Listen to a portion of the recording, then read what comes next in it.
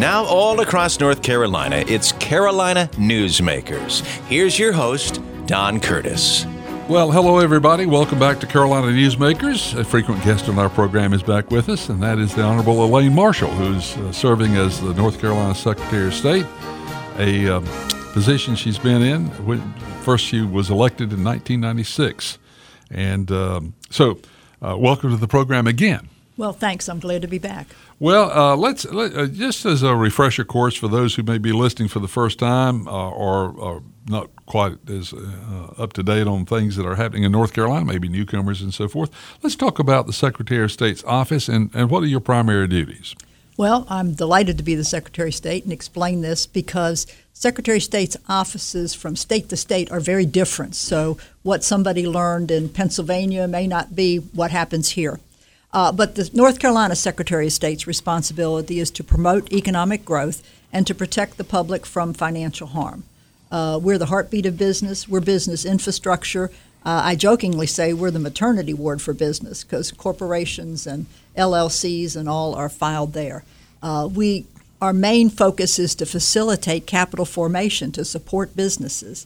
And then we protect the public from scams and crooks in a few narrow areas related to businesses. I don't have the breadth of all law enforcement, but do have specific law enforcement. And your office is one of the first ones that hears about scams and such. That is correct. That is correct. So when you first were elected to this office back in 1996, what was the biggest surprise you had? I'm just sort of getting away from our typical conversation here. But you came into the office and you run for the office and you thought you knew all about it, and did you?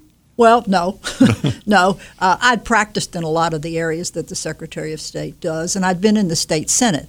But one of the biggest learning curves was learning how to manage a state budget from the administration's point rather than from the appropriator's point like the General Assembly does. The other was that the morale at the office was just very low.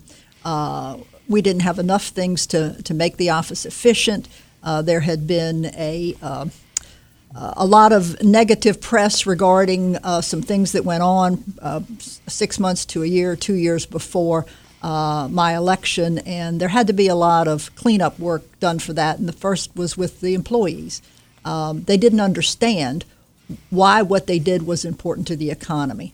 So we had to build a team from that. We had to stress customer service, but we also had to give them the tools, which was technology, in order to serve the public better.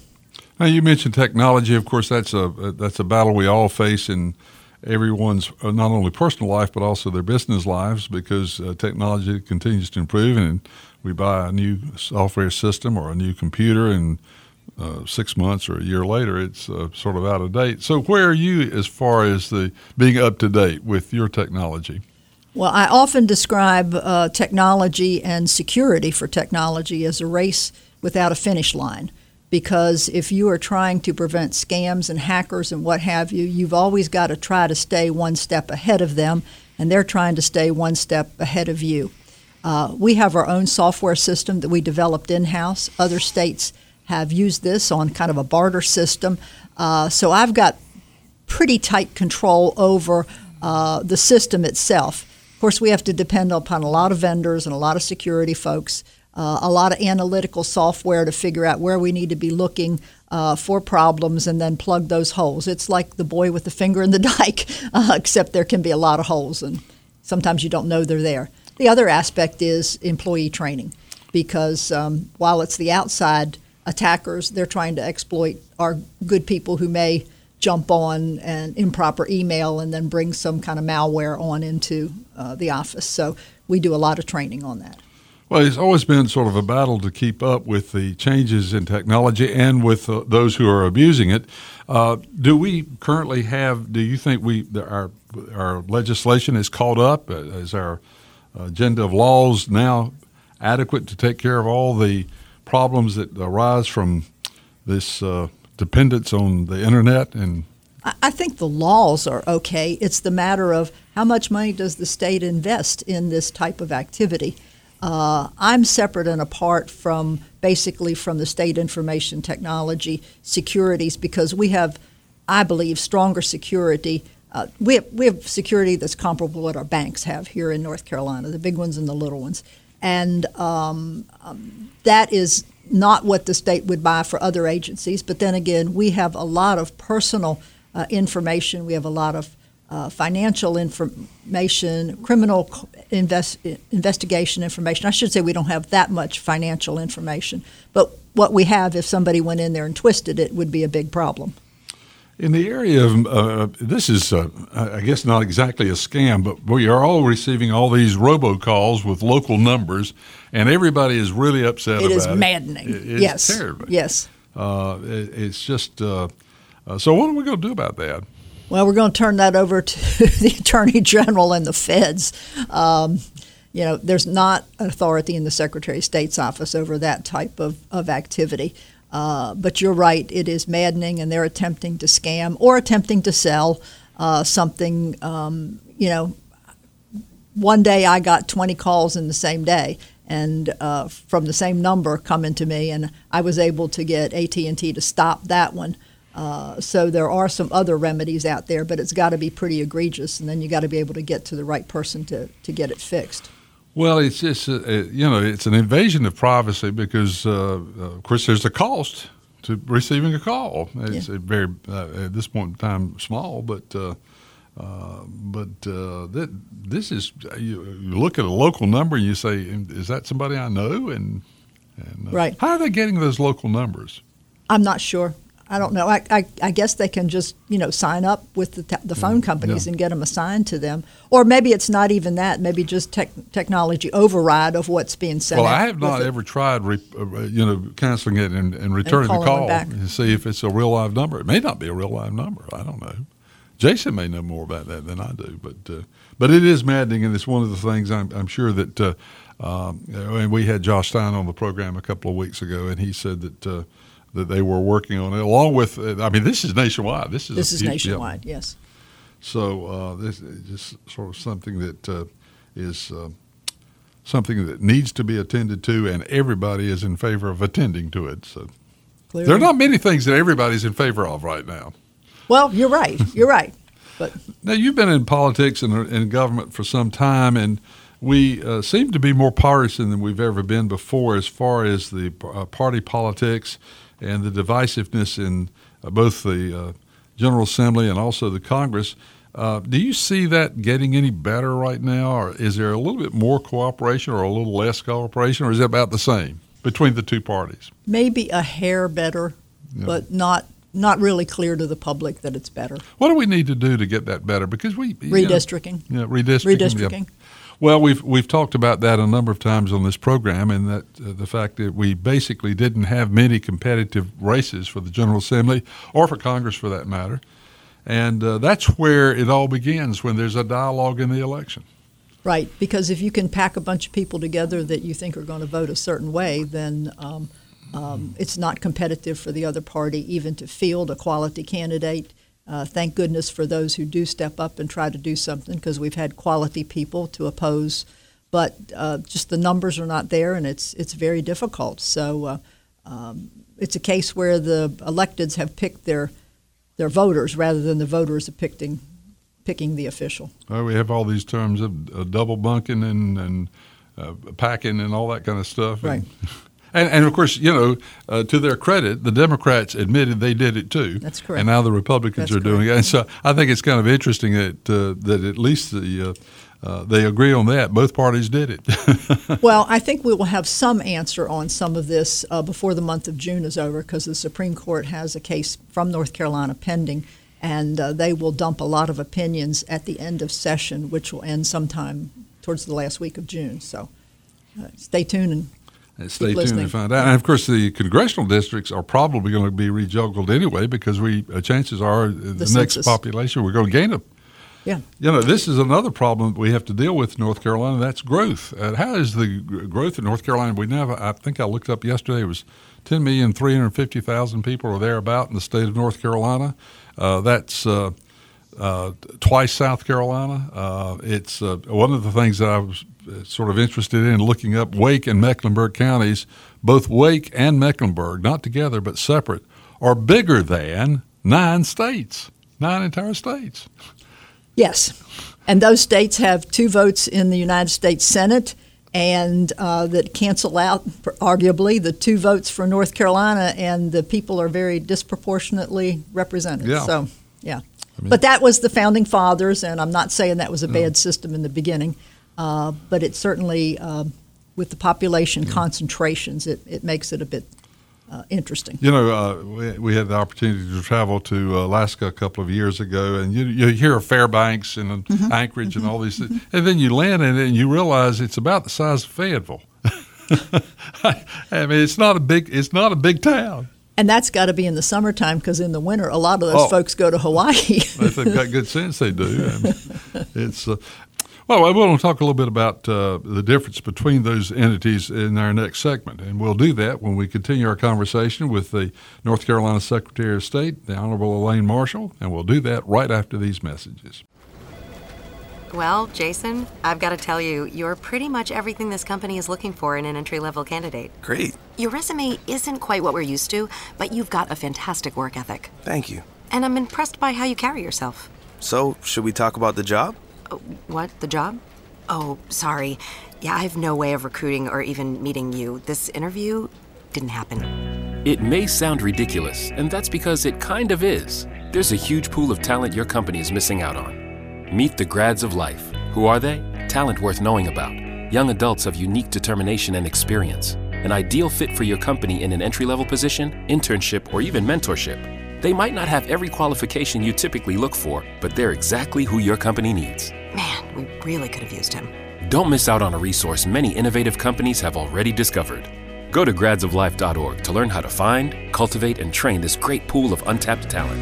Brought to you by the Ad Council and gradsoflife.org. We continue with Carolina Newsmakers. Here's Don Curtis. We're back on Carolina Newsmakers with the Honorable Elaine Marshall, who's the North Carolina Secretary of State, a job that she was first elected to in 1996.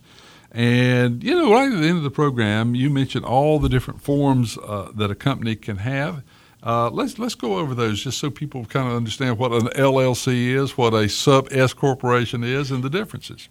North Carolina law, like a lot of states, gives people who want to be entrepreneurs a lot of options. And I have to say that you don't have to form a business entity. If you want to be a person and operate and even have a trade name, then you would be doing business as something, you can do that. But the preferred way for a lot of people is to either become a corporation or an LLC. The corporation is where you have shareholders, although it may be a small number, and the big difference between a corporation and an LLC is that a corporation pays taxes, whereas an LLC is much like a corporation, but it has a simplified way of starting. It doesn't really have shareholders. It has members. And any profits or losses from the LLC flow through to the people individually so that it just becomes ordinary income to them rather than a double level of taxation that can happen with a corporation. Now, the LLC world is full of alphabet soup. It can be a PLLC, that's a professional. Well, LLC stands for Limited Liability Company. And you can have a PLLC, which is a Professional Limited Liability Company. Then we have some other, I would say, obscure combinations that we don't have very many of. But they're where, like, 2 LLCs can go together and create another one. It's a limited liability company. But if generally a lawyer will advise some business people that that's what they need to do for whatever business purposes it might be. There are not very many of those. The other thing that's registered with us, which a lot of people don't really know, is an unincorporated business association. We've seen an uptick in those registrations lately, and it's mostly driven by banking laws. Nowadays, banks have to know their client, and it used to be when you were growing up, your mama probably belonged to a book club or a garden club, and they had a checking account at the bank, and everybody knew everybody, and it was all okay. But in this days of attempting to prevent money laundering and know your client, a book club can't go down there and open up a bank account just like they used to in the 50s, 60s, 70s, 80s. So now they register as an unincorporated association of people, and then that allows them to have the appropriate documentation to present to the bank to be able to open up that checking account. What it amounts to. Now, another term I've heard some lawyers in explaining the difference between a personal business, one that is doing business as under a personal name, and either a corporation or LLC, is the actual fact is the law looks at these as a person. That's correct. Yeah. So corporation is a person. Yeah. And so it does limit your liability as an individual in some cases. That's correct, and that's the LLC in its title is limited liability, Yeah. and we're seeing that's where the growth is. Because previously a corporation, let's say they were a developer, they had Project A, Project B, Project C, Project D, and they were all in the same corporation. Nowadays, Project A will be LLC A, Project B will be LLC B, and on and on and on. They have single purposes. Sometimes developers will buy a piece of land, and once that land is sold, that's all they want to do with that LLC. Well, it is an interesting maze, and you have to learn all the alphabet. That's correct. To understand it completely. But North Carolina was sort of a leader in the development of the LLC, isn't that correct? That's correct. I was in the state Senate when it was created in the 93-94 session, and we just thought that we would have the same number of that people would just pick and choose rather than the LLCs being like spokes of a wheel and having so many of them. That was the big surprise. The fee for LLCs was set back in that 93-94 session, and it's never been changed, which has annoyed a lot of people that have multiple LLCs. But there is a bill at the General Assembly, it is not yet passed, that would be that would bring down the LLC, but it would also take up the corporation annual report filing with us. But that's still a work in progress. We don't know where that's going to land. Well, speaking of the legislature, they are in session. Are there other pieces of legislation either proposed or legislation that you think might be proposed that will affect your office and your duties? Well, that one is the biggest one. We're monitoring a couple others. We regulate athlete agents, and the Uniform Law Commissioners have come up with some modifications. And the NCAA is interested in some other things. That is a work in progress. That's kind of the major other thing that we're... Well, that, of course, sports fans are very interested in that because obviously there is certainly a gray area when it comes to the major sports on the college level, especially basketball and football. A lot of third parties involved, shoe companies, would-be agents, and of course some of these people are very legitimate and do a very legitimate function, and yet some are up to no good. Yep, that's correct. To put it that way. Yep, so how are you going about sort of sorting that out and protecting young men and their families, because many of them are not sophisticated. In fact, most people aren't sophisticated in business. Well, and particularly sports agencies, very different than a lot of other types of businesses. We work with the schools. We attempt to educate the young people to let them know what is permissible, what is not permissible. And by the way, the schools are in favor of what you're doing. I appreciate that. Yep. We generally operate on complaints that come in from somebody else reporting because we don't have the resources to be everywhere. Most of our operations are complaint-driven. And so we try to let all the parties know, hopefully the adults in the room know. But unfortunately, sometimes there can be rogue people at the schools who also are turning a blind eye to this activity. So all they've got to do is read the newspapers that ultimately this may not turn out well for them. Yeah. Well, I've heard of several coaches saying, when they visit a home and an uncle comes in, that's usually a bad sign. That's usually a bad sign.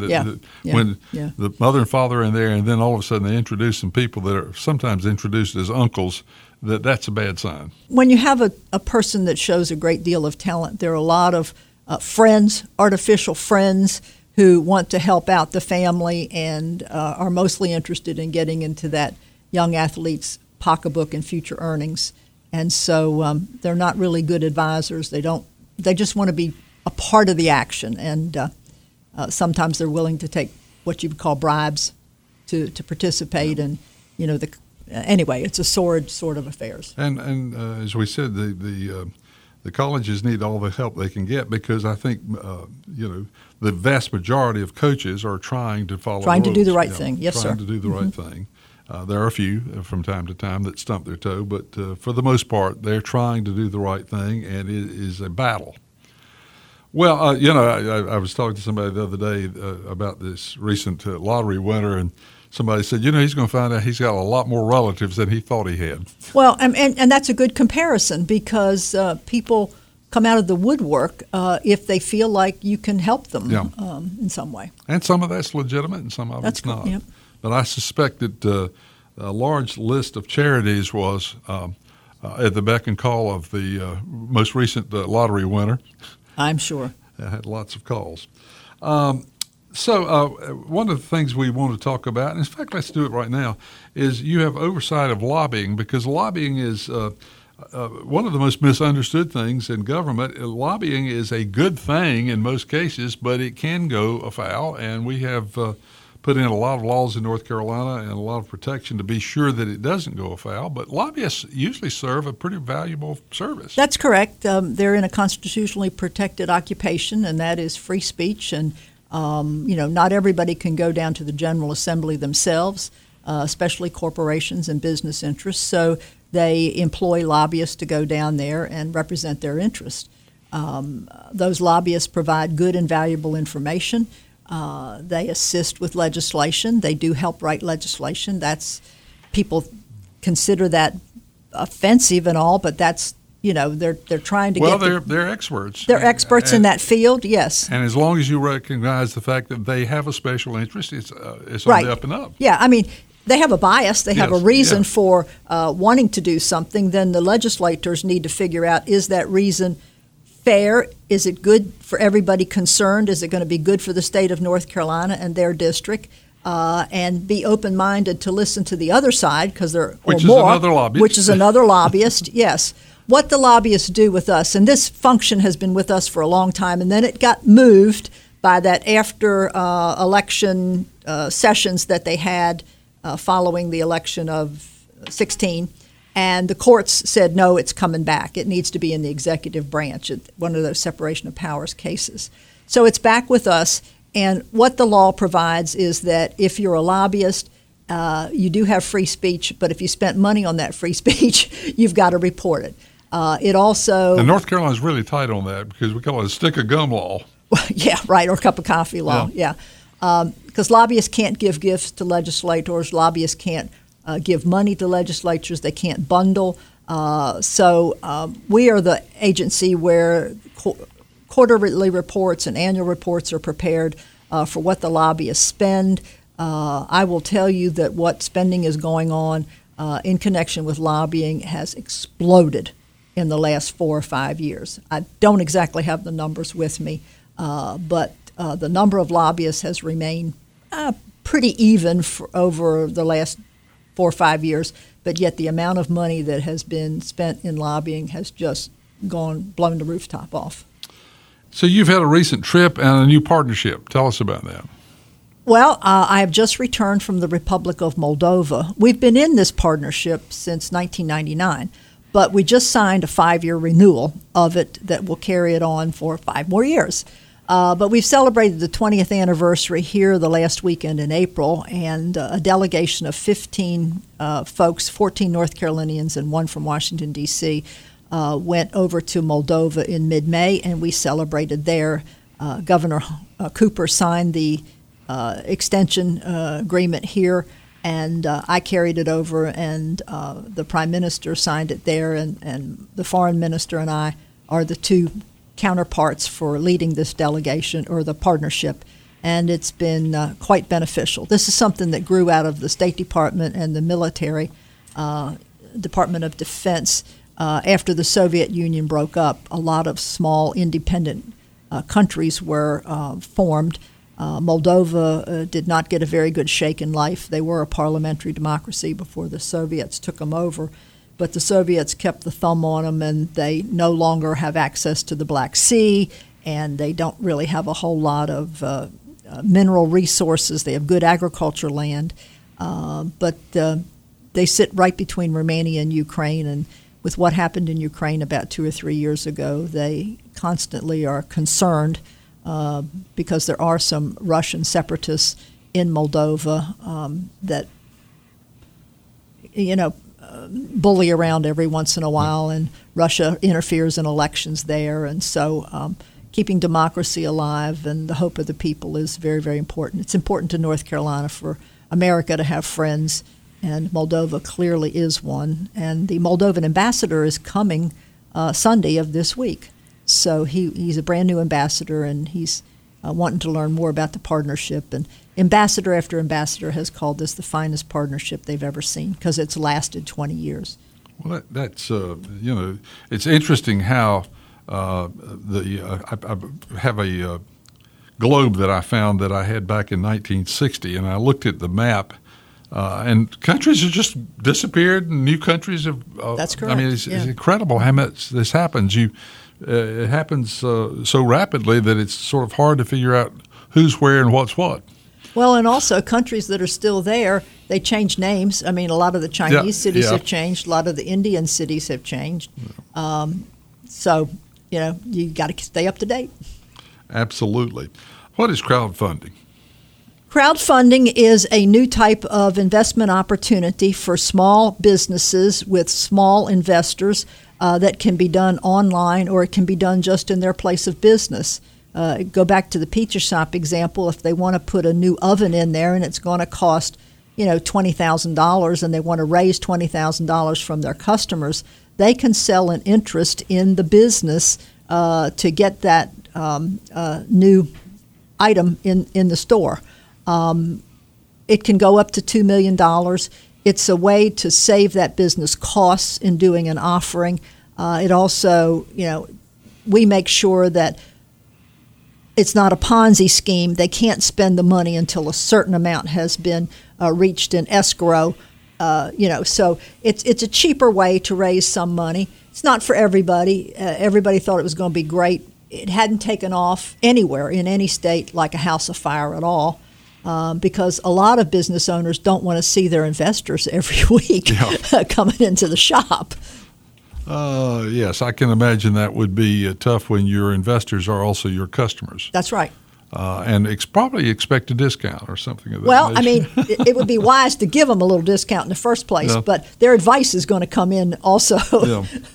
So if someone wants information about crowdfunding, they can go to your website. SOSNC.gov. So let's go over those names. The website is SOSNC.gov, and if you look at the top, it'll say, I want to, and then you can click on that and see different things.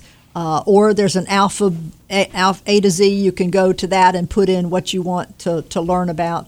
So there's a lot of good tips up there about fraud, business identity fraud, which we see happening here in this state. So it's an awful lot of good advice up there for business owners and the professionals that deal with businesses. SOSNC.gov. A lot of people will try .com, and that's not going to get it there. That's right. Yeah. SOSNC.gov. Well, Honorable Secretary, thank you so much for being with us and sharing all this information. If you'd like to hear a repeat of this broadcast or share it with a friend, you can go online to carolinanewsmakers.com and do just that. The program has been produced by Jason Kong, who promises me that he will have another equally interesting guest here next week. So to next week, same time, have a nice week, everybody. Carolina Newsmakers is a production of NCN and is heard each week on a network of North Carolina's leading radio stations.